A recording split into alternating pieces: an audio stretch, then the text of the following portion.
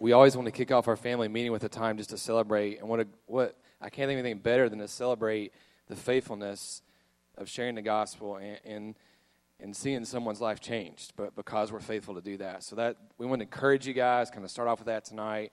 But I want to come back to that in a minute. But first, you guys see down in front of me here, we have a team standing in front of me, and this is a team that's going to Honduras the week of March 19th. So March 19th through the 26th. They'll actually come back the Saturday late, right before Easter Sunday. And Pastor Gene's leading that team. And they'll be going down and working with one of our partners in Central America called Open Eyes or Open Eyes Ministries. And that team will be doing a lot of medical ministry. If you look across here, we've got people in the dental medical field and all that, in addition to evangelism and all the things that we would normally do as part of a mission project. So one of the things we want to do is not just recognize them, but commission them. You know, in Acts, we see that the church commissioned people out. They sent people out on mission, and then those people came back and reported to the church what had happened. So what I want to do is with this team right here, we want to commission them, and we want to pray over them as they travel here in a couple of weeks to go to Honduras to share the gospel. So I think it's a beautiful picture. We just saw a video of being on mission locally. Mindy's on mission locally, and these guys are on mission crossing another culture. So we want to be a part of a church that does both of those things and celebrates both of those things. So if you guys will bow your heads, and I want to pray with this team and commission them to go out. Father, you are so good to us, and we just thank you that we're able to go to Central America, to Honduras, as a team, as a church, and work with Open Eyes to serve people, not only to meet their medical needs and their dental needs and just some basic physical needs that they have, but Father, that we can minister to them, that we can share the gospel with them, that we can proclaim the good news of Jesus Christ to them. They can repent and turn from their sin and place their faith in Jesus. Father, so I pray for this team as they gather all the supplies they have, all their medical supplies that they're taking. I pray for this team as they prepare to leave their spouses and maybe their children and family members, and most of them are taking vacation and having to leave a job for a week to go. So, Father, I pray that you go before them and you prepare the hearts of the people in Honduras to receive the gospel. I pray for the Open Eyes team that will be there to work with them and the translators that will go out with them. Father, I pray that you are glorified and made much of as we go to the nations with the gospel. I pray for Gene as he leads this team and the burden he bears just to make sure things are coordinated logistically and everybody's together and everybody's ready and everybody's prepared. And Father, we just celebrate in advance your goodness and your mercy as this team goes out. So Father, during that week of March 19th to 26th, I pray that we all put notes on our calendars, on our iCalendars, however we need to do that, just to pray every day for that team. Pray that lives are transformed and changed because of the gospel and because of the ministry that they're doing, and pray for their families that they leave behind. And Father, we just thank you for that. Father, we praise you that you are a sending God and that we are a sent people on mission, and we thank you for that. And may you be glorified, and we pray these things in Jesus' name. Amen. Would you guys give it up for the Honduras team here as they go back to their seats?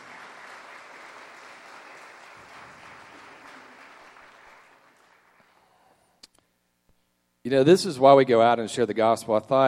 I watched Mindy's video earlier this week, and it's amazing to be part of a church that does all of this. In other words, we're not just a church that says, only do that locally, or we're not the church that says, man, we just have to go on mission trips. We do all of that. The gospel goes out from us.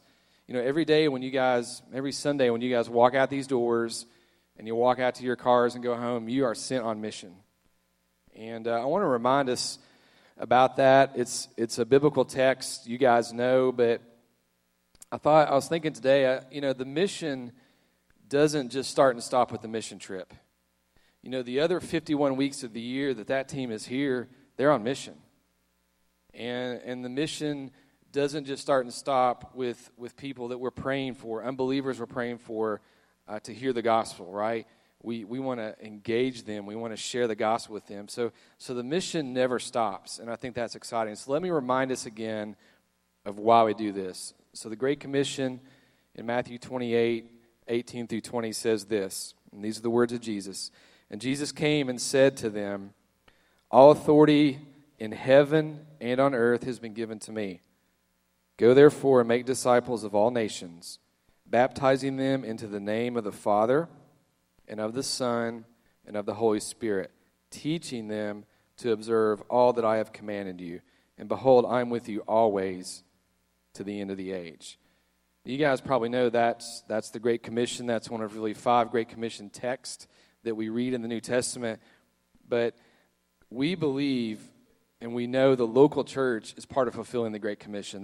That's why we're here, that all followers of Jesus Christ are to go and make disciples, that evangelism really means to declare or share the good news. It's a very specific thing that we do.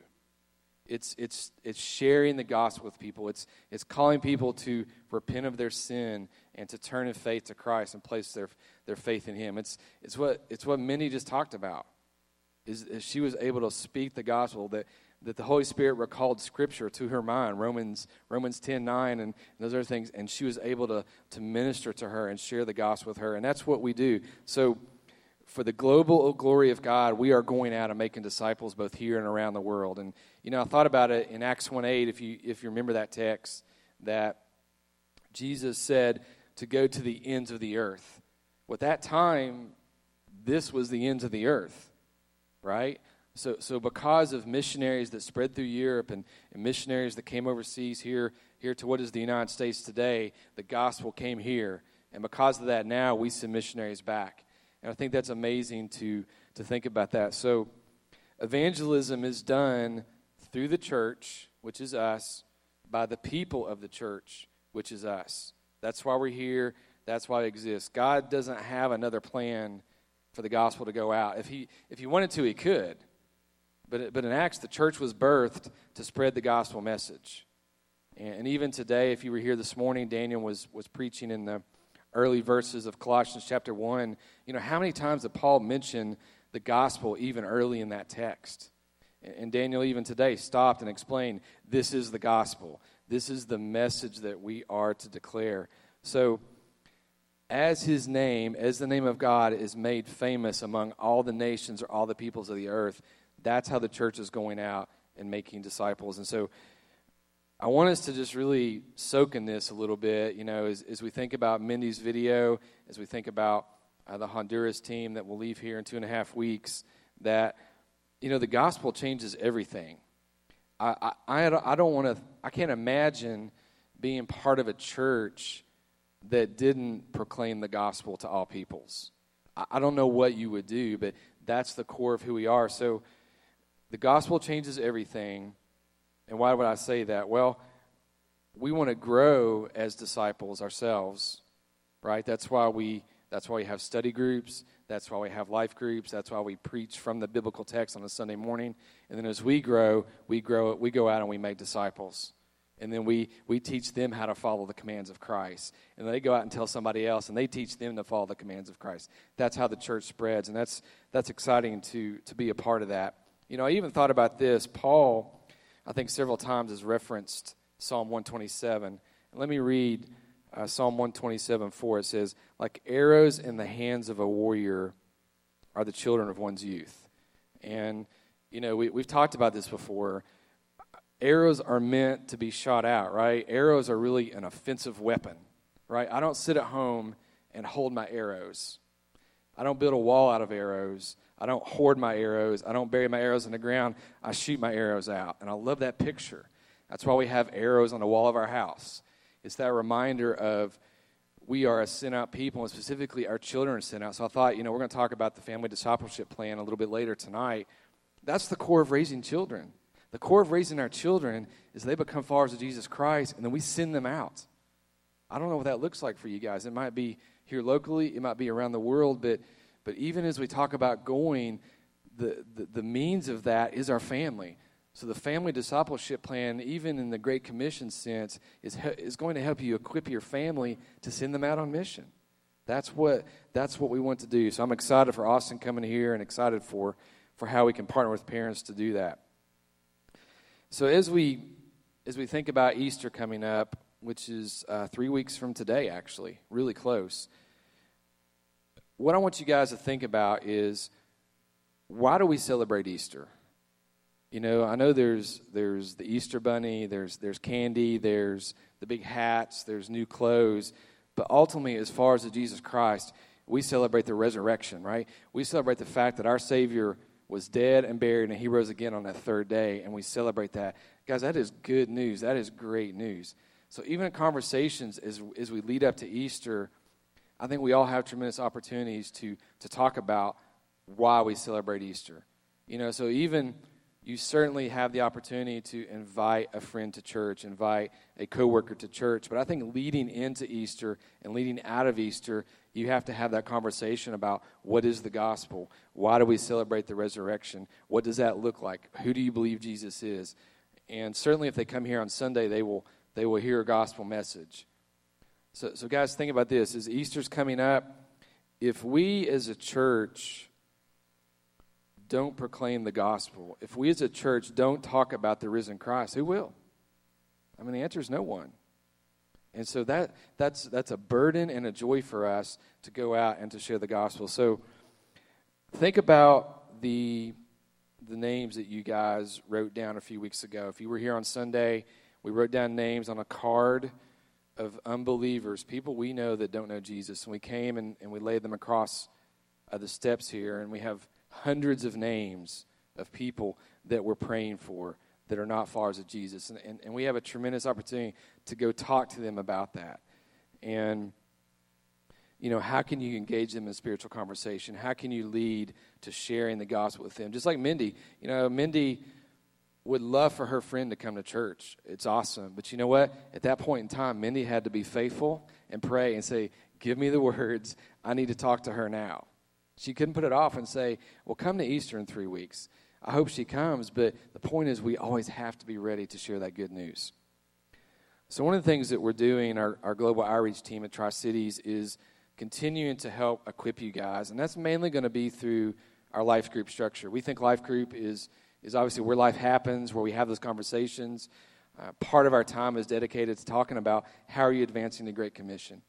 And so on our website, on our Go pages, we're putting up new pages called Share the Gospel. Within that are things like Mindy's video and another video that's about 12 minutes long. It's a round table of different people in our church talking about how they share the gospel. There's articles to read. There's books that we recommend. So I encourage you guys to go there. It's tcbchurch.org/share. And there's all kinds of really good resources there. And encourage your life groups to talk about that as well. And our point is we want to equip you guys and to challenge you guys to go out and share the good news of Jesus Christ all the time. Easter is a great opportunity to really talk about that, to bring a friend to church, and to really have them over for a meal, whatever that is, to talk to them about Jesus. So, once again, be encouraged. Be encouraged by stories like Mindy's, that people, when they hear the good news, they can respond to that. They can put their faith in Jesus Christ, and their lives can be changed. The Bible says they're taken from darkness into light, and that's a tremendous thing to celebrate. And then also, once again, pray for our Honduras team, March 19th through the 26th, as they go and cross cultures to share the gospel. And we'll be coming back late Saturday night and be here with us Sunday morning, which will be exciting to see them and hear what's happened. So thank you, guys. Thank you for celebrating with us for these teams. And I'm going to turn it over to Daniel now.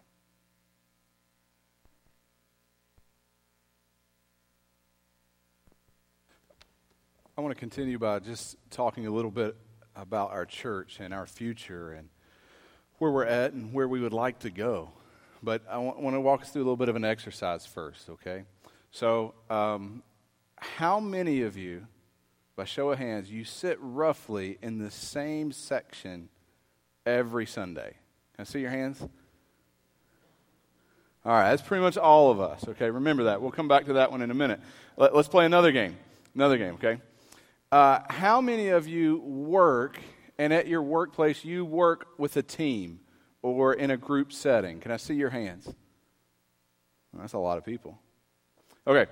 How many of you are not like Jim and Renee Thompson and live on a mountain where you have no neighbors with miles? Jim and Renee, if you're here, I love you. How many of you have neighbors that you could walk to their house if you needed to? Let's see. Look at that. Okay, so we have neighbors. We have neighbors. Okay. Here's what I want to point out to us. There are a lot of exciting things happening at Tri-Cities Baptist Church. A lot. But the things that you just raised your hand to are the very challenges that are in front of us. It's the fact that if anything extraordinary will happen in the midst and the lives of our church, it will be because we run to Jesus with reckless abandon, taking Him to the simple places that we sit, the places we live, the places we work, the places we play, and on mission to places that we would never be. And I want to kind of break all that down, and I want to thank you first for filling out our survey last week. We don't have all the results in, but we've got a few, and I want to walk you through a few of them, all right? So first thing I want you to recognize is we continue to increase in our membership here at Tri-Cities Baptist Church. Matter of fact, in 2015 was one of the highest years in terms of new members of our church. People who say, this is my body, this is my local assembly of believers. This is the place that I want to commune with other believers, that I want to serve, that I want to be invested in. So we continue to grow there. By the way, the people in our church are growing. And we see that in a lot of different ways. One, we just flat out asked those who were here last week, how many of you guys are growing? 3 out of every 4 said that the church has been used mightily to help them grow over the last year. On top of that, we see higher retention rates in our study groups than we've seen in a long time. Our life groups, we have more people involved in life groups than we have to this point. And as a matter of fact, we reached a really unique milestone.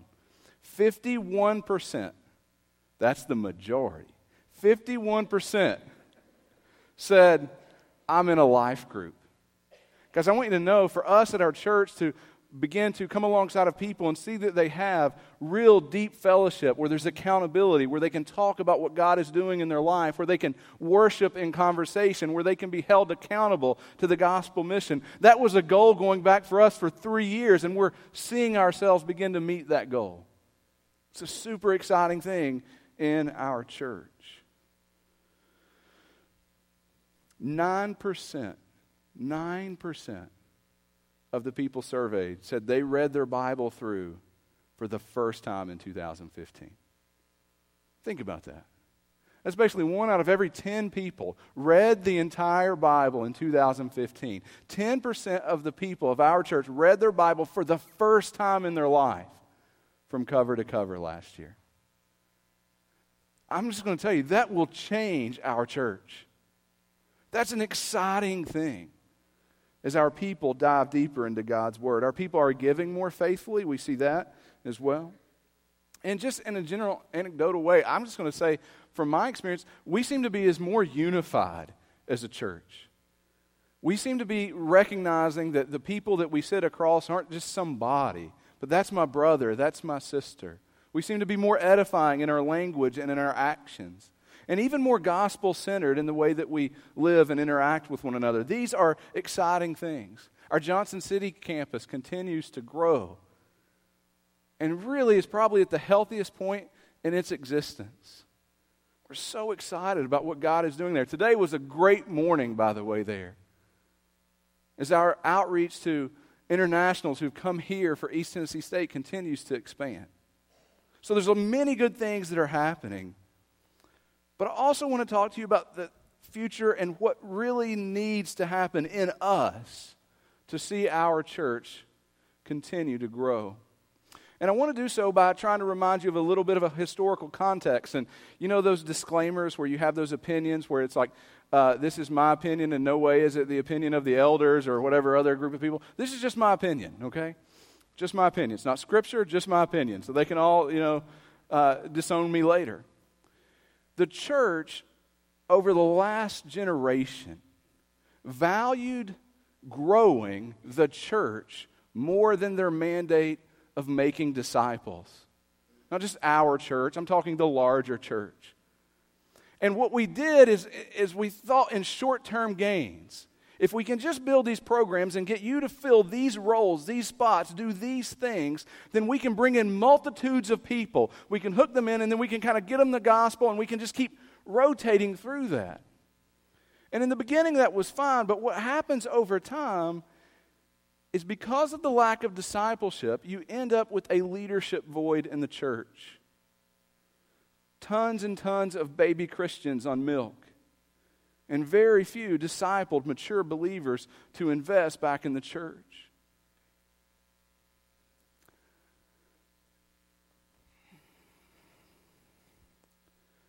Some of the things in our survey, beyond just the simple understanding of, I go to church, I walk through the routine, should be incredibly alarming to us. And not just because they were in our survey this year, but they're very similar to results we've seen the last year and the year previous. For example, 6% of Tri-Cities Baptist Church has been a believer for less than 3 years. Only 6%. A believer for less than 3 years. You say, well, we're growing and we have people here, because most of them come from other churches. They move here, they relocate, something happens, they're here. But what we're not seeing is tons and tons of people in our church who are believing and placing saving faith in Christ for the first time. 45% of Tri-Cities Baptist Church is new to our church within the last 3 years. Think about that. That's almost half of our people. By the way, I asked you a question. I said, where do you sit? That matters in this. That matters in this. Think about it. There are new people here all the time. Get to know those people. You're in this room. You've set aside a Sunday night to be here at our family meeting. I'm just going to say that just by that alone, you have leadership potential. All right? You're here. Right? You're here. What I'm saying is, give up sitting next to the same person every week. I know it's comfortable. I know you have the relationship, but begin to mingle. Get to know people. Listen, that's work, but that can be gospel work. By the way, don't just show up at the family meeting and go, man, there was like 500 people who weren't there tonight. Who did you invite here? I'm not talking about the lost person. I'm talking about the believers who need to be discipled, who need to come into the church and be rallied together. Who in those study groups and those life groups do you have your arm around saying, man, this is our church? Get them here. We can help each other in these things. But to Jeff's point, and the point that I think is most significant for us, 23% of our people who were surveyed did not share the gospel one time in 2015. And only 33% shared the gospel 1 or 2 times in the entire year. Over half of our people only share the gospel once or twice a year. Guys, we are the ambassadors of Christ. This is our mission. Those people you work with, that is your mission field. Those neighbors that you live next to, that is our mission field. I want to say something as clearly as I can say it to you. Our church will not grow. We will not. We are at the ceiling. Both organizationally, I can say that for us in the way we're wired as an organization, and I can even say that based on our demographics and where we're at in our community. Listen, we will not grow unless the people of Tri-Cities Baptist Church begin to take the gospel into their workplaces, into their homes, into their communities, and go out on mission and tell people and call them to response. It's that simple. So all these great things I think are happening in us. I think God is stirring us up for something. But I want you to know that I think what it is that we might be bold and go out with the gospel. We as a staff and we as your leaders have tried to figure out very practical ways that we can help put reminders in front of us, that we can help lead you to pray for boldness. Every semester, twice a year, we begin the year by recognizing that there are lost people. We name them by name. We close every service here asking that God would give you and give me boldness to take the gospel to them. You are the evangelistic strategy of the church. And if I could give a state of her church, I would tell you that I am so excited for what God is doing in us. But I will tell you it will be for naught if the love of God does not compel us to take the gospel to a lost and dying world around us. I pray that we come to places like this and we celebrate hundreds of Mindy Balls who have a passion for their lost friends, for their lost neighbors, for their lost co-workers. And we're going to begin to work together even more diligently to figure out how do we get to the place that you work? How do we get with you into your neighborhood? How do we come alongside of you and offer more accountability? At this time, I'm going to ask Mike to come on up. I'm going to ask him to give you an update on where he's at and some things with his mom. And I'm going to ask him to take this time to pray for us as a church. To pray that God would give us, listen, us, you, me, boldness. To change our outlook on evangelism. To not see it as the program of the church, but to see it as the mission that we've been called to. That we would go out and we would make 2016 a year that those kinds of numbers radically change in our life. That God would grow our church through the proclamation of the gospel. All right, let me take just a couple seconds. And first I'd like to say thank you, Daniel. Thank you for the team tonight that's obviously been running things for the past few days and extremely well with or without me. I think most of you guys know my mother experienced her homegoing Tuesday morning at 3:41 a.m. and I had the privilege of being there with her. And just want to, with all that's in me, as we talk about what God is doing in the life of this church family, I want to say, as having experienced this family in the past 10 days in ways I never had before, I'm more excited and thrilled to be a part of this family than I ever have. More excited and thrilled to be part of a life group that has absolutely come around us. We have plenty of food and care and people to take care of our kids and people offering to do everything from fix windows to mow our grass to our life group literally broke in our house to put food in our refrigerator. Awesome. That's community right there. So let me just say what a joy to be a part of this church family. What a joy to hear statistically what God is doing in our midst. And I just want to say what a joy to be challenged as a church family together. We got a lot of room to grow. We got a lot of room to be challenged in, starting with me and us and areas we want to grow in before the Lord because He's worth it. So I want to take a minute and just pray for us tonight. Pray for our boldness. Pray for the glory of God to so captivate us and the love of God that the culture that we watch deteriorating, we watch it. You watch Fox, you watch CNN, you know what's happening. It ought to remind us that people aren't going to wake up tomorrow and go, you know what, I think I'm going to go to church somewhere. It doesn't work that way anymore. We are the church, and if we don't go, they're not coming to us. That's the culture we live in. That's just the culture we live in. So you're exactly right. Until we go, we will not grow or we will not reach our culture that God's placed us in. So, church, thank you for loving my family. Thank you for being a growing, healthy church, and thank you for taking the mission seriously. Let me pray for you, okay, and pray for us. God, before my brothers and sisters here tonight, I want to say a thank you for letting me be part of this family. Lord, not to mention that you would let me serve as one of the pastors here and the privilege that is. Thank you for the love that we've experienced. God, thank you for the care we've received. Thank you for the ongoing love. And Lord, it is beyond measure. God, I thank you that the men and women in this room and are part of this church care about me and care about my family. And they've made that so clear over the past few days. God, I thank you that we have good news to report, that the Spirit of God is alive and well in this church body.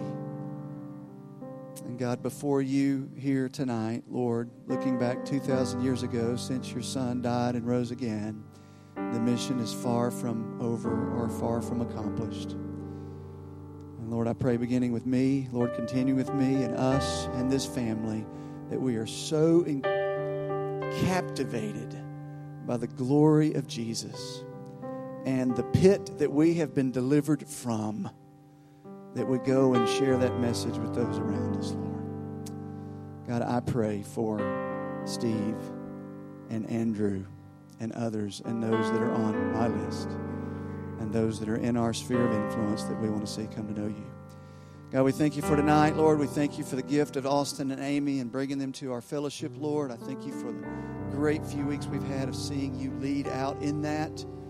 And we thank you for the future you have for our church. We love you. In Jesus' name we pray together. Amen. Wanted to bring a word to you tonight that I hope will be, you will view as an encouragement and as a sign of health.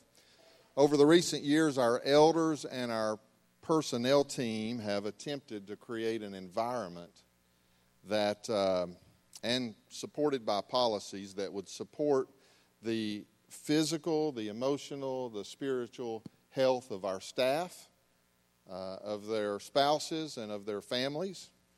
And one of the elements of that plan is to periodically assess the need for our pastors to take what we are going to call a proactive sabbatical. About 2 months ago, as Pastor Mike passed his 5-year anniversary as pastor of Tri-Cities Baptist Church, we began holding conversations with him on the subject of a proactive sabbatical.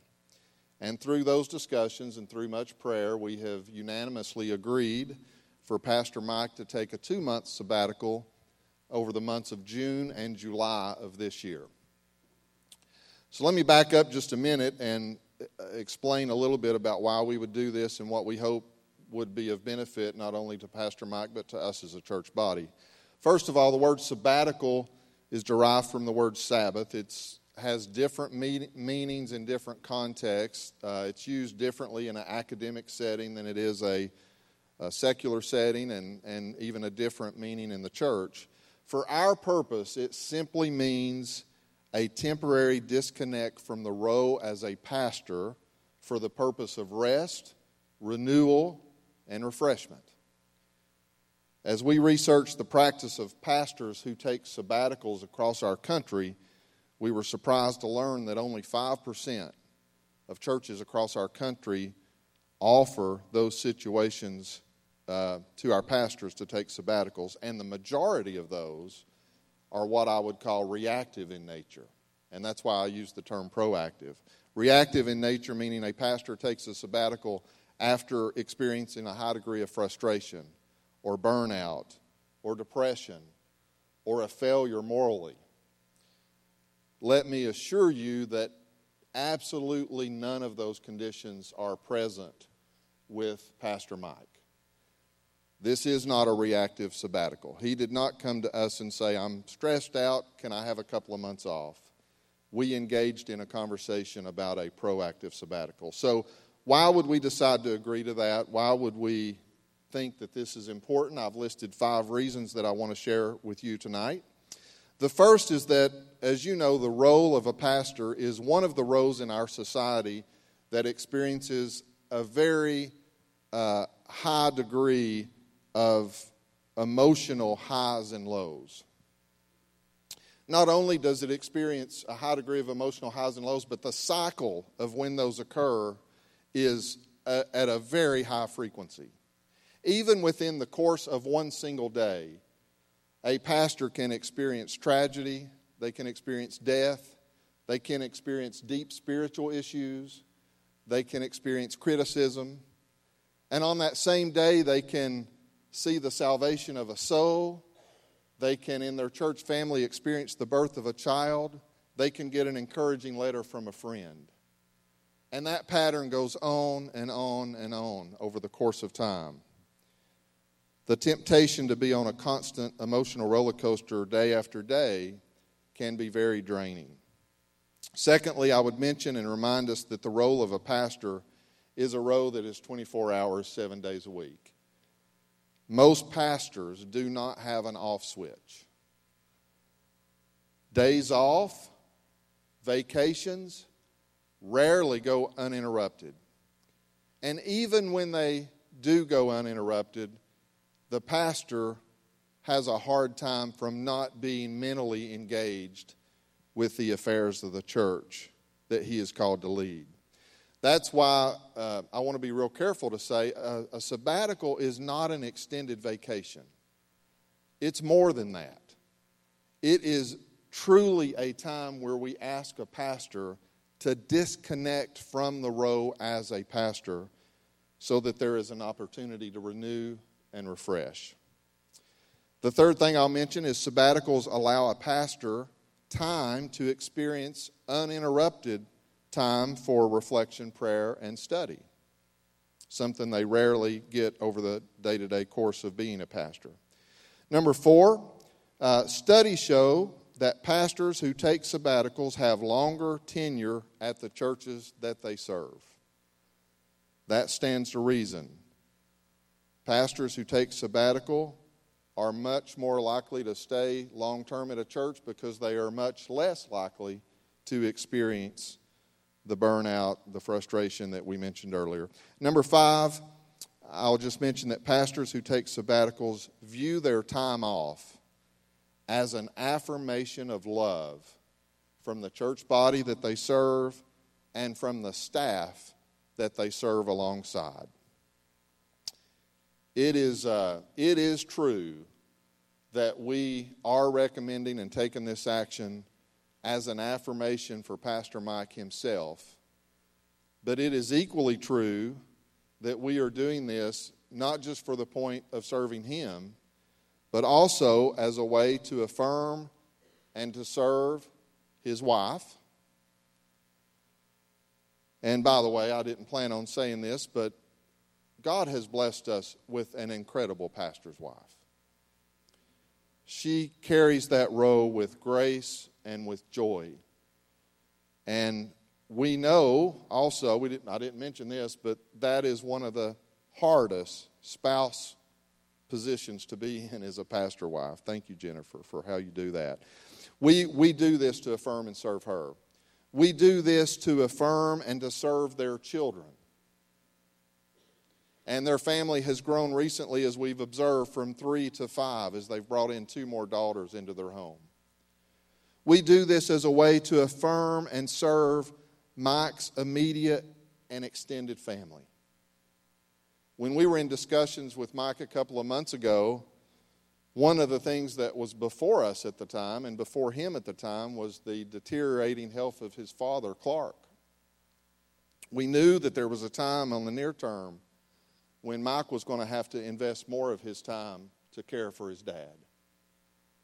We had no way of knowing that a couple of months later, his mother, who's the primary caregiver of his father, would pass away.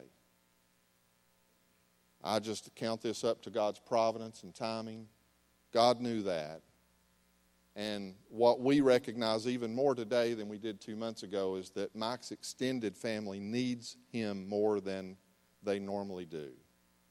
And he's got care, decisions, and issues for his dad and working with his brother and extended family. So we want to affirm and serve them. This is a way also to affirm and serve our other pastors and staff. We're blessed with a great pastor's wife. We are blessed also with a great staff who can fill easily a 2-month gap while Pastor Mike disconnects. We don't need to search for an interim pastor. We don't need to look for pulpit supply.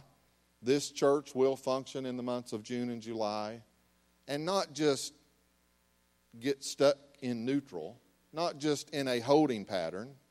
We will continue to advance the work of the kingdom in the months of June and July, because we have capable leaders of God, both on our staff and lay leaders in this room tonight, who can easily carry on that mission. The other thing I want to say about that is, when I talk about affirming the pastors, other staff members, this action sends a message to all of our staff that we are willing to afford them the same opportunities in the future when the right time comes. And finally, this is a way to affirm and serve this church body. This church body we strongly believe, will be made stronger in the long run. This is not just a kind gesture toward Pastor Mike, although it is. It's not just that. It's a strategic action to strengthen the body of Tri-Cities Baptist Church. Hebrews 13:17, obey your leaders and submit to them, for they keep watch over your souls as those who will give an account. Let them do this with joy and not with grief, for this would be unprofitable for you. It's profitable for a church body to have a pastor who has the opportunity to renew, refresh, recreate, and serve the body full of joy. So I'll close by there's not really much of an ask of me and of us other than this. In the months of June and July, we're asking Pastor Mike to adjust and disconnect. That requires us to make an adjustment. Our adjustment is this. We need to, during those 2 months, think of them exclusively and only as brothers and sisters in Christ. We're not asking them to disconnect from the body of Tri-Cities Baptist Church for 2 months. We're not asking you to, hey, don't contact them or don't. No, they're still going to be part of their life group. They're still going to be plugged into this church. This is their church body. But they need to be viewed and treated during that time as brothers and sisters in Christ, just like we would treat one another, and not treated as Pastor Mike. So that requires an adjustment on my part and your part, so we would ask you to do that, and we would ask you, obviously, to pray for Pastor Mike during this build up to this time and during that season in his life. We are announcing this. It's early March. We've got 2.5 months before this occurs, so this is something we want to think through and plan out well. We will get a communication to the church body at large this week. With that, anyway, now is a good time. I tell you what, now is a good time for us in this room to affirm our pastor, Pastor Mike Lauren. Will you do that with me?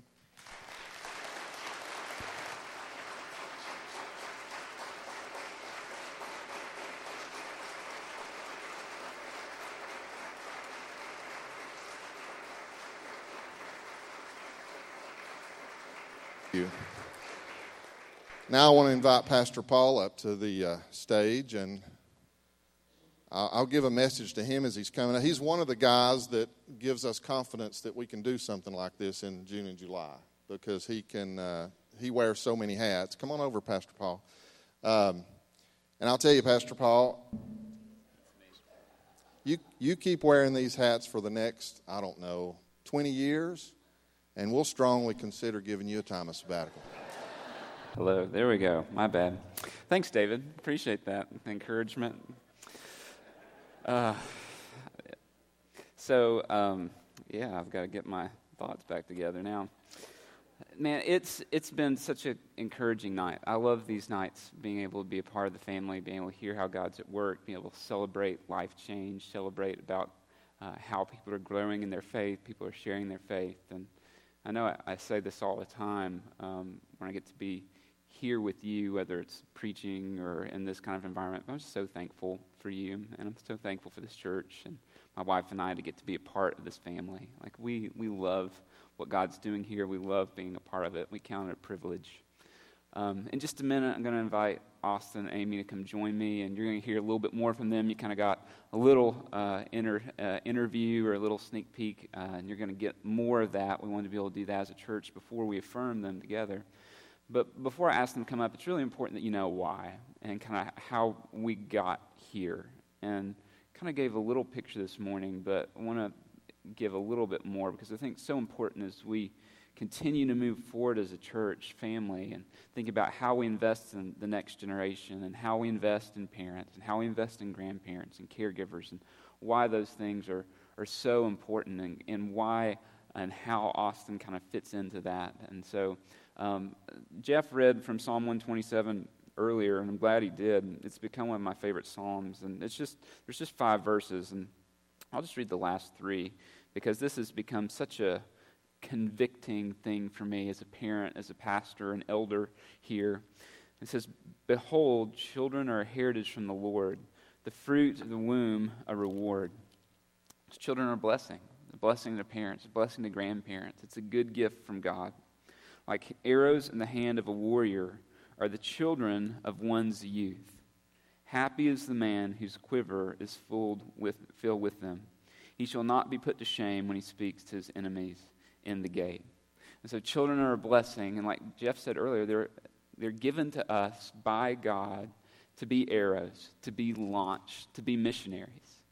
And we say missionaries, it's not just going to the other side of the world, that can be it, but it's going across the street, it's going to the university, it's going wherever God would call them, that it's our role, for those of you in this room who are parents or who will be parents or who are grandparents or caregivers, but the whole congregation, the family of God, to be intentional about how are we helping the next generation be missionaries, to be launched out. My senior year in high school, I went on my first international mission trip, cross-cultural mission trip to Nicaragua. Dad took me, and it began kind of a trajectory that changed my life. And it had been something that had been growing for a long time. But I made a huge mistake when I got there. We landed on a Saturday, time change, all that kind of stuff. Sunday, went to service, and then we came back, and we had this massive lunch, and it was so good. So I had like 2 or 3 helpings of lunch because I was a senior in high school, and you just eat a lot. And then proceeded to go out in Nicaragua in like the 100 degrees heat and play basketball all afternoon and not stop and take any water breaks. And so, as you can imagine, dehydration set in, and it was a very terrible first couple days of the trip. But by the end of the trip, God began doing something in my life. He began changing my heart towards some things. I was thinking about college and career and future and all that kind of stuff. And at that time in my life, I had no desire for ministry whatsoever. That was the furthest thing from what I wanted to ever be a part of, was to ever be a pastor. And so, but I got back and got offered the opportunity to go and do an internship with them and spend kind of the summer there. And so I said yes. And then I got back into the semester and family and just decided, man, I don't want to go. I don't want to go spend my summer in Nicaragua. I want to go get ready for college and all that kind of stuff. So I came up with an ingenious plan. I'd already committed to going, so I couldn't say no, but I could just choose not to raise support. So that was my idea. If I don't raise support, I don't have the money, I can't go. And so, that was my plan. And so I went to church the next Sunday, and I don't recommend this for fundraising for mission trips, this strategy. But I got to church the next day, had a guy from our church come up to me and say, hey, I heard you're going on this internship over the summer. God has laid it on my heart to raise all your money for you. And again, it's never happened since. I wouldn't recommend it as your strategy to go on a mission trip. And he did. I didn't raise a single cent and went. And God used that to completely begin changing the trajectory of my life. And what was happening was at home and at church, my family and my church family were shaping me to be an arrow, to be launched out, to change the way I was looking at life, to view it through God's lens. And now, as a parent and as a pastor, I feel that weight. I feel that responsibility. I feel that calling for our people and for our kids. In this passage, it ends by saying, he shall not be put to shame when he speaks to his enemies at the gate. You guys know this. Our kids are going to face the enemy. The question is, will they be put to shame or not?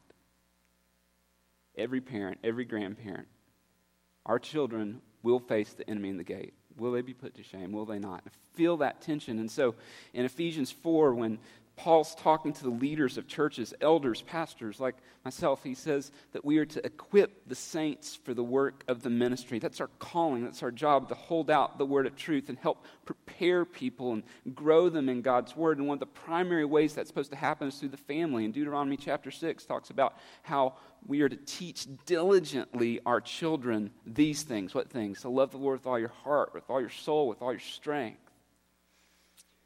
And so we as elders have been wrestling through, how do we do that? What does that look like for our church? And out of that has been birthed many different things. One of the main ones has been the family discipleship plan, which, again, we've talked about that a lot, but I want to just emphasize to you that this is a roadmap for families. It's how we help prepare the next generation to be arrows that launch out for the glory of God on mission? How do we help prepare children and students to stand and face their enemy in the gate and not be put to shame? And so it's a strategic guide for moms and dads to begin thinking, okay, at whatever stage of life my child is, how I move them to the next one and the next one in their understanding of God's word. And there's so many things I could talk about in the family discipleship plan, but just a couple that are really important for us to understand. One, for this to work, it takes us as the church family to do it together. It's not a program, it's not a curriculum, it's a conviction that we want to help families, moms and dads, we want to help each other grow in God's Word. And if moms and dads, think about this, begin to work with their children, begin to work with their grandchildren, if you're a grandparent, begin to help walk them through foundation, who God is, to story, the gospel, and how that fits inside God's Word in our lives, identity, what it looks like for us to be in Christ, influence, how I leverage my life for Christ. If parents begin to do that with their children, here's what happens. You begin to see life differently. And so, like my daughter, right now, she's been struggling with fear of the dark and fear of her room. And so almost every night around 3 o'clock, she's standing over my bed about, I almost pee in the bed when I realize someone's standing over me in the bed, my daughter, and she's scared. And I don't know why she does that. Instead of coming and tap me, she just stands there. She's scared. So I can either at that moment, which I want to do, just go, put her to bed and go back along, or if I'm thinking about God's Word and I'm talking to her about God's Word and I'm talking to her about how God is powerful, He's more powerful than creation, He's more powerful than sin, He's more powerful than death, then I can talk to my daughter who I've been in God's Word and say, hey, remember this? God is more powerful than what? Well, than creation. God is more powerful than what? He's stronger than death. He's greater than what you're afraid of in your room. It changes the way that we have conversations with our kids. It changes the way we look at life. Another thing it changes for us as parents is it changes our view of God, because we all know, and I think we could raise hands, I won't make you do it, but sometimes we struggle in our own pursuit of God, struggle in our own understanding of God's Word. And so if we begin to work with our children foundation and story and identity and influence, if we do that as parents, not only are we teaching our children, but you know what we're doing? We're teaching ourselves. We're holding ourselves accountable. We're growing with our children so that one day, when they graduate, they become adults, they come outside of our care. We pray that they're ready to stand in front of the enemy and not be put to shame. So how does that connect to Austin and Amy? Well, as we've been going through this process, it's becoming very evident to us that for us to really be able to help equip moms and dads, grandparents, caregivers, to be able to serve our children, that we needed a pastor to be able to come alongside of myself and our Next Gen team to help us continue that work, to help us grow in that work. Not just someone who could run programs or plan events or trips, but someone who could come and be a shepherd, who could equip leaders within our church, who could come help hold out and teach the word of truth, who could help develop the family discipleship plan, help us implement it, help us walk families through that. And so we've been praying fervently for the last 5 months, Lord, please guide us to this person and them to us. And kind of through God's faithfulness and His sovereign goodness toward us, God has intersected our lives with the Whittingtons. And I'm so thankful He's done that. And so over the last really 3 months, we've been talking, we've been praying. Our elders have met with them, we've been praying, and we just feel in full confidence that Austin, Amy, that God has brought them here to help join us in this effort. And I told the Next Gen team this, and this is all I'll say, and it'll come up. And I just want to tell you this. They're not the heroes.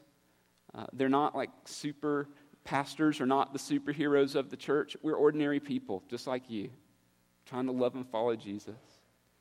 But they are man, woman, husband, and wife who love the Lord. They believe in the church. They're called to serve the church.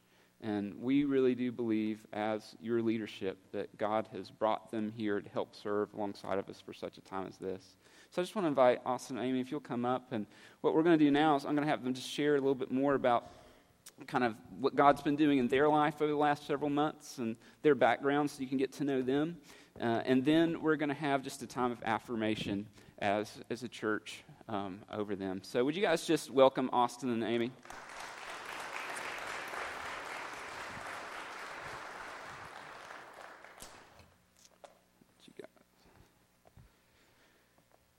So this morning, you all shared a little bit with us, just kind of about background and family. But would you mind just taking a few more minutes just to kind of tell us a little bit more about kind of growing up and ministry and kind of what God's been doing in your life over the last several years? But yeah, just a little bit about who you guys are.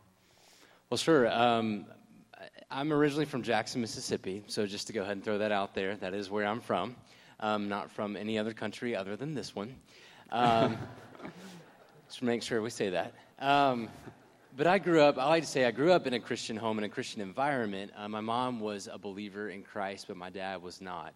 And so definitely my mom picked up that baton of family discipleship and instilled in me and my brother and my sister just a love for God's Word, a love for His church, a love for His Son, Jesus. And through that and the partnership of my home church, I accepted Jesus as my Savior at the age of 8 and through Vacation Bible School. And just saw God do amazing work in my life all the way through middle school and high school, just being mentored and discipled by my youth pastor. He kind of took a group of guys in middle school who we just felt like God might have a special call upon our lives for Christian ministry, and was discipled that way. And so the way that God called me into kids ministry specifically is that I kind of came to Him and just said I would love to have an opportunity to work for the church and would want that, and He said no. Mainly because there was nothing available. So He ended up putting me in kids ministry, which for a 14-year-old boy is not your dream. But ended up working as the intern's intern at my home church in the kids ministry. And just over a very short amount of time in middle school, high school, really began to fall in love with that ministry. And then realized, that was God's call upon my life. So went all the way, worked in my home church in kids ministry from middle school, high school, college. Went to seminary. Thought, okay, it's my time to kind of break out and kind of go do something else and do something different. But at the same time, God kept drawing me back into kids ministry. So I worked for a church in Memphis for a year and a half or so, and then God brought me to where we are now in Collierville, Tennessee, and we've been there for the past decade, serving in kids ministry specifically. Amy and I went to college together at Mississippi College outside of Jackson, Mississippi, and we actually met through a semester study program in London, and just had a close friendship at first. Kind of became friends in college, and were dating different people at the time. But God intersected our lives again through seminary. Amy is originally from the Memphis area, and I moved up to the Memphis area for seminary. And so we reconnected that way, and the rest is history, as they say. We started dating and then fell in love, and we're married right around the end of our time in seminary. And we have 2 boys, which hopefully if you've seen the video, you've been exposed to them. And so they are Tyler, our 5-year-old, and Jackson, our 3-year-old. And so that's our little family. But we just Amy and I, we just have a heart to serve together. I mean, we just really. She has taught me so much about ministry, and I'll let her tell you a little bit about that, about her background in ministry. But she just has a love for ministry, for people, and has really sharpened me in that area, how to open doors of ministry towards people. And so I just think God has placed a very special call upon our lives, and we never saw that coming, that God would call us to full-time kids ministry for the rest of our lives. And He may have different plans, but we know with a firm belief that this is the ministry that God's called us to. Amy, what about you? Tell us a little bit about kind of your background and kind of how God's been at work in your life. Okay. Well, I grew up in a Christian home, and my dad is in ministry in the Memphis area, has been at the same church for almost 30 years. And I was saved as a young girl through the influence of my parents, my family, and my church together. And I loved growing up in ministry, watching my dad and my mom serve our church. I have always had just a love for serving, and wherever my dad was in our church, that's where I always wanted to be. And I've just always had that love, and I always knew that God had something very special for my life. And as I grew older, I even prayed, Lord, I want to be in ministry. I want to marry somebody in ministry, and God answered that prayer and gave me the desire of my heart when He led me to Austin. But the Lord has just blessed me in so many ways. And I do want to just say that one of the ways is that God brought so many wonderful people in my life to invest in me and disciple me growing up. Not just, obviously my parents first, but other men and women, and one of them is actually your pastor's wife, Jennifer. And when I was in high school, she discipled me and taught me what it was like to study the Bible and memorize Scripture. And I didn't even really know that's what she was doing, but I just loved her. And anyway, she has left an imprint on my life, and I'm very grateful for that. And so, do you want me to answer any more questions? That's great. That's great. So you have to be honest, though. Did you always want to marry a kids pastor? No. No. I always thought I would be a pastor's wife or a youth minister's wife, but he convinced me to marry him because he told me that kids don't call you after 8 o'clock, and they have to go to bed. So, it's a good thing to lock-ins are minimal with children. Yeah. So he won me over. Yeah, he's a smart man. So you didn't have to say much about this, Austin, but I would love, you were sharing with our Next Gen team earlier, what role did your dad play in kind of your conviction when it comes to ministry and ministry to families? How's that helped shape you for what you're doing now? Sure. Well, just to kind of rewind just a little bit, I shared with you that my father was not saved when I was growing up, and that was just a huge part of my childhood, is just praying for my dad and longing so much. And I shared this, I think, at the elders meeting, but I had so many wonderful influences in my life. My mom, obviously, my family, so many men in my church, my youth pastor. But who I wanted most was my dad. That's who I wanted to hear most from. That's who I wanted to be discipled by. And I didn't know how to articulate that at the time as an 8-year-old child and above. But looking back, that's what I desired the most, was to be discipled by my dad. And so years later, just to share a quick story, when I was beginning our new ministry at the current church that we're at, I was supposed to start a particular Sunday, and I had to call my pastor and tell him I can't start this Sunday, and I'm sorry, but I'm going to be home for my dad's baptism, because a few days before, my dad had called me and said, I got to tell you something.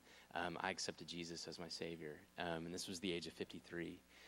So just being able to walk through that and to see, the life transformation in my dad, and to see that was such a longing in my heart. I think that connects also to just my calling as a kids pastor and family discipleship, and understanding that even though boys and girls may not know how to articulate what they need spiritually, I know it's there. I know it exists. I know that they have a passion and a heart to be discipled by their mom and their dad. So that just kind of leads me to be more passionate about investing in leaders, investing in parents, but specifically even investing in men, investing in dads, and seeing dads come up with those wins in family discipleship. So that just catapulted me, I think, into an area of ministry that I never foresaw. But it's amazing to see how God uses those things to bring them full circle. Mm-hmm. That's awesome. So you guys are coming from a church you've been at for 10 years, serving faithfully. You're not running from anything. I've had just a great time there. So why transition to East Tennessee to come be a part of, a Next Gen program here? Like, how has God gotten you from there to this point? Just real briefly, just to share about that, and trust me, that's a question we've asked ourselves 1,000 times. Why is God bringing us here? And I think we've pinpointed it on a couple of things, but I'll kind of zero in on one. And just shared with a little bit with the Next Gen team that God's just done an amazing work in our hearts in the past 5 years, just being parents, leading out in more family ministry as opposed to just strictly focus on children, to focusing on parents, focusing on leaders.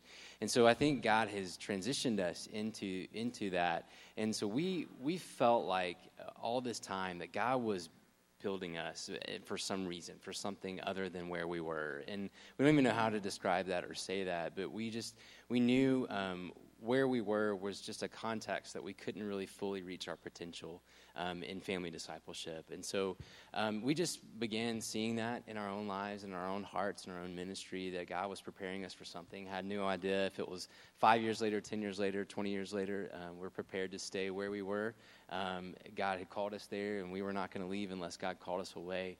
But once we began to talking to Tri-Cities, I think we began to see something that we call a growth point for us, a growth point for us in our marriage, growth point for us in our family, and a growth point for us in ministry. That Tri-Cities was a place that we felt like we could come with all the life transformation that has happened with us, all the resources we've been exposed to with family discipleship and family ministry. Tri-Cities was a place that we could jump in and get our feet wet with all of that. And so I think best way to say it, though, to recap, is just to say God is calling us here. And that's why we're leaving. We're not, we obviously are leaving a lot behind, a great family, a great church family, lots of friends, but God's called us here. Mm-hmm. And so we're going to come. Mm-hmm.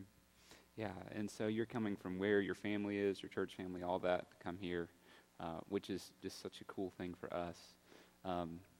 I wish we had time to share more kind of about what the last few months have looked like in conversations. You told us no, when I originally asked you, and, God works through all that. And but one of the first conversations, I think the first conversation we ever had, when I got off the phone, I talked to Pastor Daniel and then went home and talked to Katie. And I was amazed I felt like I was talking to someone who'd been on our staff team for the last 5 years, just about the same vision, direction, love for families, love for the mission, wanting to see those things happen that we long for as a church family, and just God uniting hearts and working those things out. So it's just been such a cool process. And so this is where we are. Our elder team has had an opportunity to pray and meet and discuss, and we in full confidence believe that this is God's direction for our church family.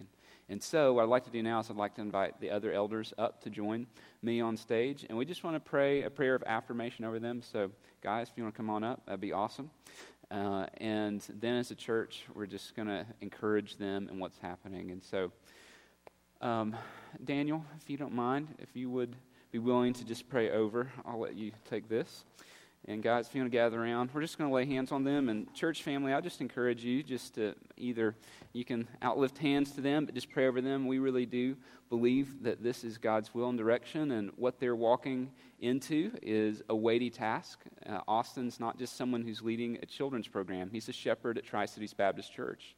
That's what he's called to do, to help shepherd the flock, to lead together with us. And so that's a heavy call for him and for his wife, but we are so excited about what God has in these days. So, Daniel, would you lead us in prayer? And church family, would you pray for them as we pray as well?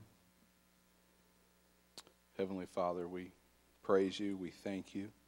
Lord, you are at work in our lives when we have no clue what you are going to do. And you work everything out, every detail, for good, and a good that we cannot comprehend. Lord, I thank you for what you are doing in our families here at Tri-Cities Baptist Church. Lord, I pray that you would continue to show us favor, that you would work great ways that would lead to personal revivals and family revivals at home. Lord, I thank you for Alston and for Amy. I thank you for their willingness and their sensitivity to your spirit, that they would be open to follow your calling. Lord, I pray that you would give them favor in this place. Lord, I pray that you would go before them, that you would surround them with lay leaders and people in our church who are hungry and excited to see your word reach out to the next generation.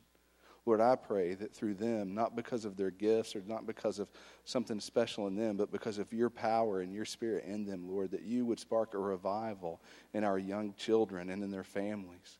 Lord, I pray that grandparents would get involved and be rallied around. Lord, I pray that dads would step up and be heads of the home and spiritual leaders. And Lord, I pray that all these things would be encouraging to Austin and to Amy and to their family. Lord, I pray that we as a church would come around them and encourage them, that they would feel loved here, that they would feel appreciated here.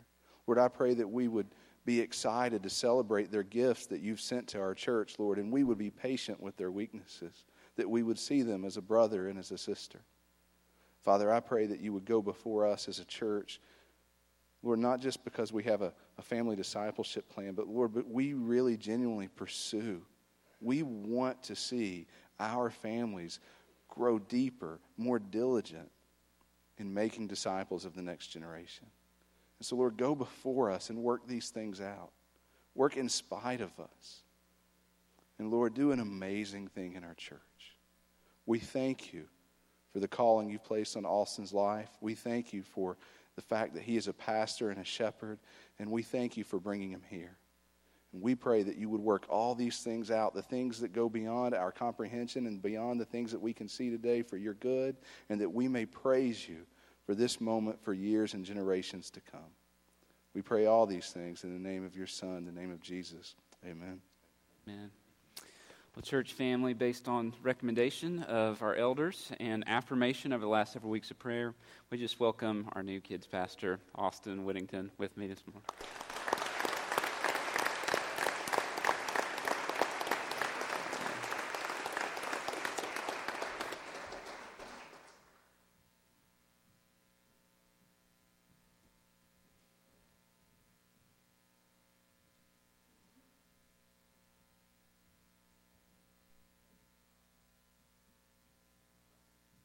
I promise I am the last speaker, so if you'll give me like 5 to 6 minutes and we'll be done. I'm going to be joined by Will Morris here on the stage for just a minute.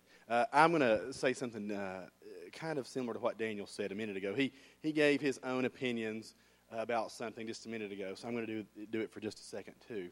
I believe and think our family discipleship plan is world class. I also think the Tri-Cities Leadership Training Program that we facilitate here is also world-class and a unique opportunity to train and equip and send out leaders to impact the nations and to impact our church. That's already happening. I believe it because it changed me, and it changed many of the folks sitting around you. It's very likely that somebody has already participated in this program is near you, and you benefit from their ministry already. I have somebody here with me, Will Morris, who is a member of Cohort 2 of the Leadership Training Program. And I just wanted you to hear from him a little bit. I can tell you this is something great that you should pray for, that you should encourage people to participate in. But I think it's helpful to hear from someone going through it now. So Will, just kind of tell us why you're doing this, what you're aspiring to, what do you want to do in the coming years? Okay, well, I felt a calling of ministry on my life for a long time. It started out as wanting to be just like my dad, who was in ministry, but then it grew as I went to college and I started coming to this church. It grew into a passion for serving believers and not only seeking to see the lost saved, but seeking to see those who had been saved discipled, and to come to love the Word of God. And so I have a strong calling in that direction. I don't have any sort of leading yet on specifically where that's going to lead me in ministry, but I know that I want to do something that is discipling believers. So is this program, you're almost maybe a fourth of the way through so far, is this program helping you to pursue that? And what are you learning? How is this helping you pursue that calling on your life? Well, it's helping me in a couple ways. One, it's helping me to practically know things that a lot of the time we don't like to talk about just gaining knowledge, but it really does give us a lot of knowledge, and I have seen where that's beneficial in teaching people in my newly formed marriage that I got married recently. And we've been reading through the book of Acts because my wife wasn't very familiar with a lot of the stories of Scripture.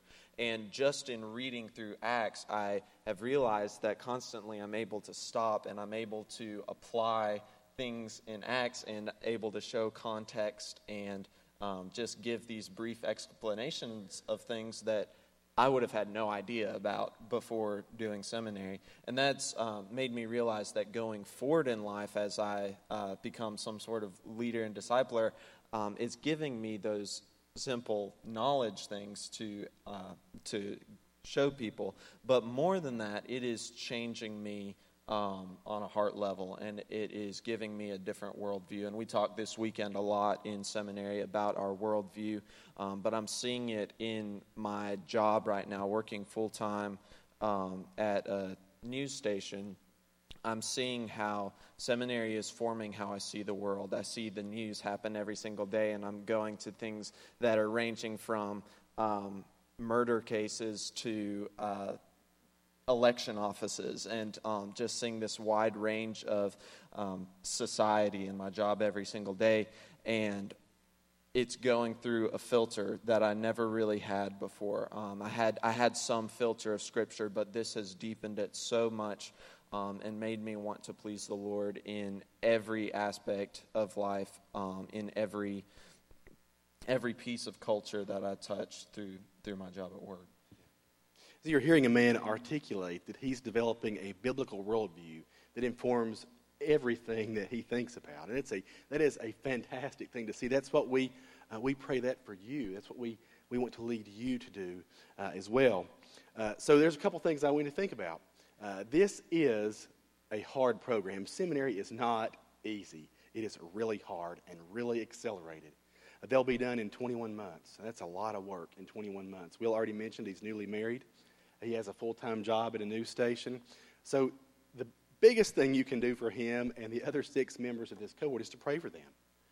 You can encourage them when you see them. Ask them how their studies are going. Ask them if there's anything that they need. If just buy their lunch. You can also support them financially. I am not above asking you to prayerfully consider helping them with some of the cost of this program.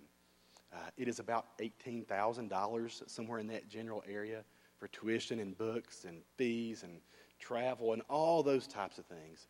You can be a blessing to this group of people and help them continue to develop as Will has articulated to you. So when you see them, ask them how it's going, offer to take them to lunch. You'll see them around you already benefit from their service. You see them teaching your children in kids ministry.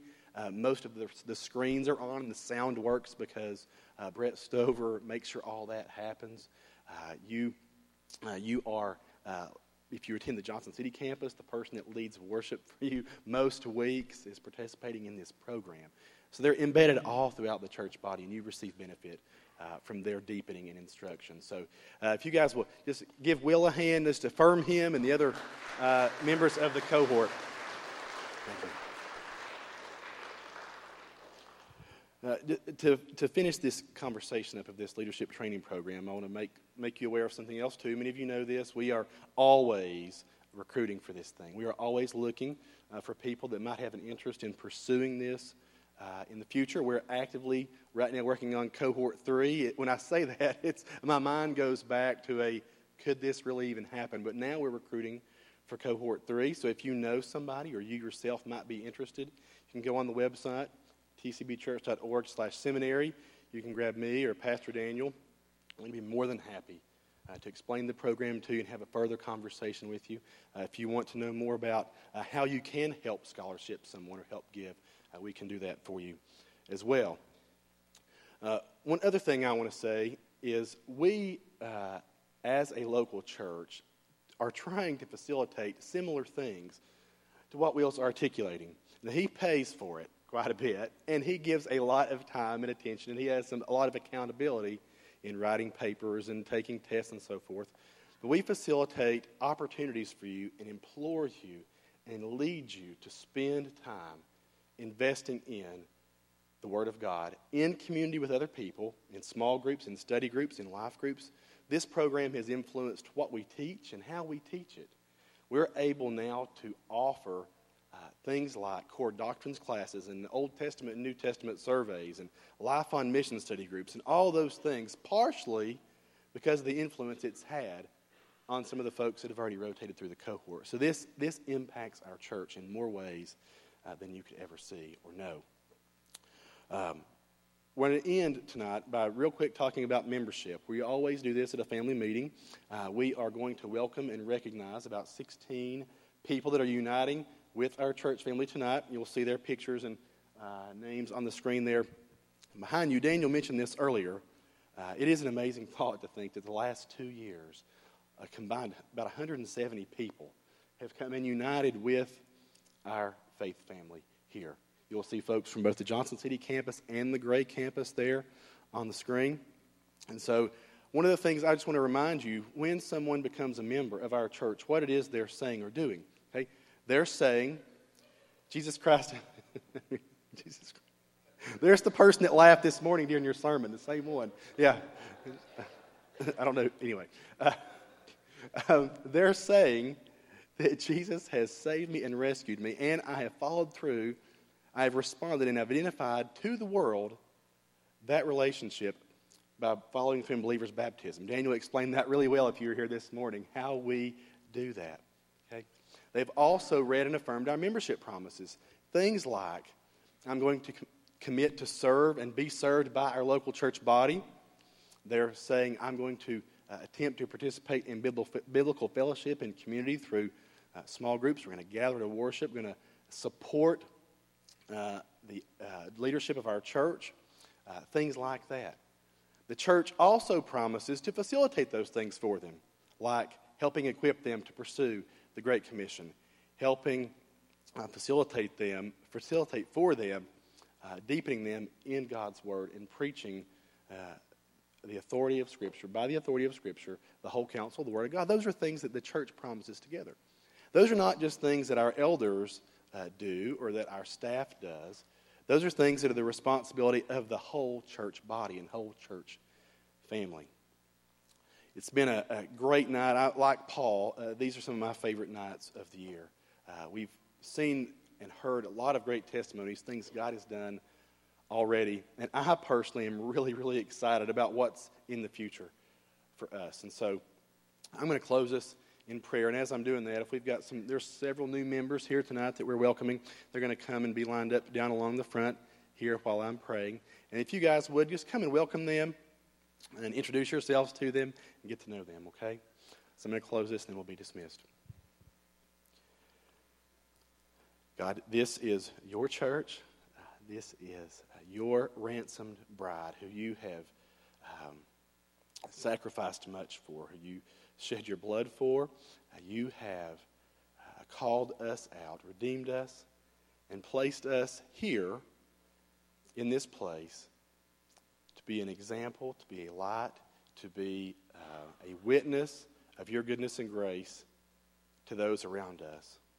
I pray that as we seek to pursue faithful obedience to you, that compels us to know and understand you more, that compels us to take what you've done for us and to take what we've learned about you and how we have tasted your grace and mercy and open our mouths, be bold enough to open our mouths and proclaim that to those around us and to Honduras and around the world, to other places. I pray that as you continue to build your church, we'd be faithful stewards of the people you bring to us. We'd be faithful to disciple them, to teach them, to equip them, and then send them out. We love you and thank you for all you're doing here in us and through us, and pray that as we seek to glorify you, that you receive all the glory, honor, and praise for it, and not ourselves. It's in your name I pray. Amen. You guys have a great rest of the night and come down here. And I saw some.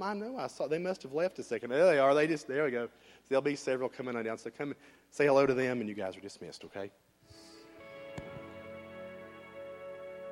So come now in power and let our chains be broken. Pour out your spirit. Jesus, our hearts are open. Come now.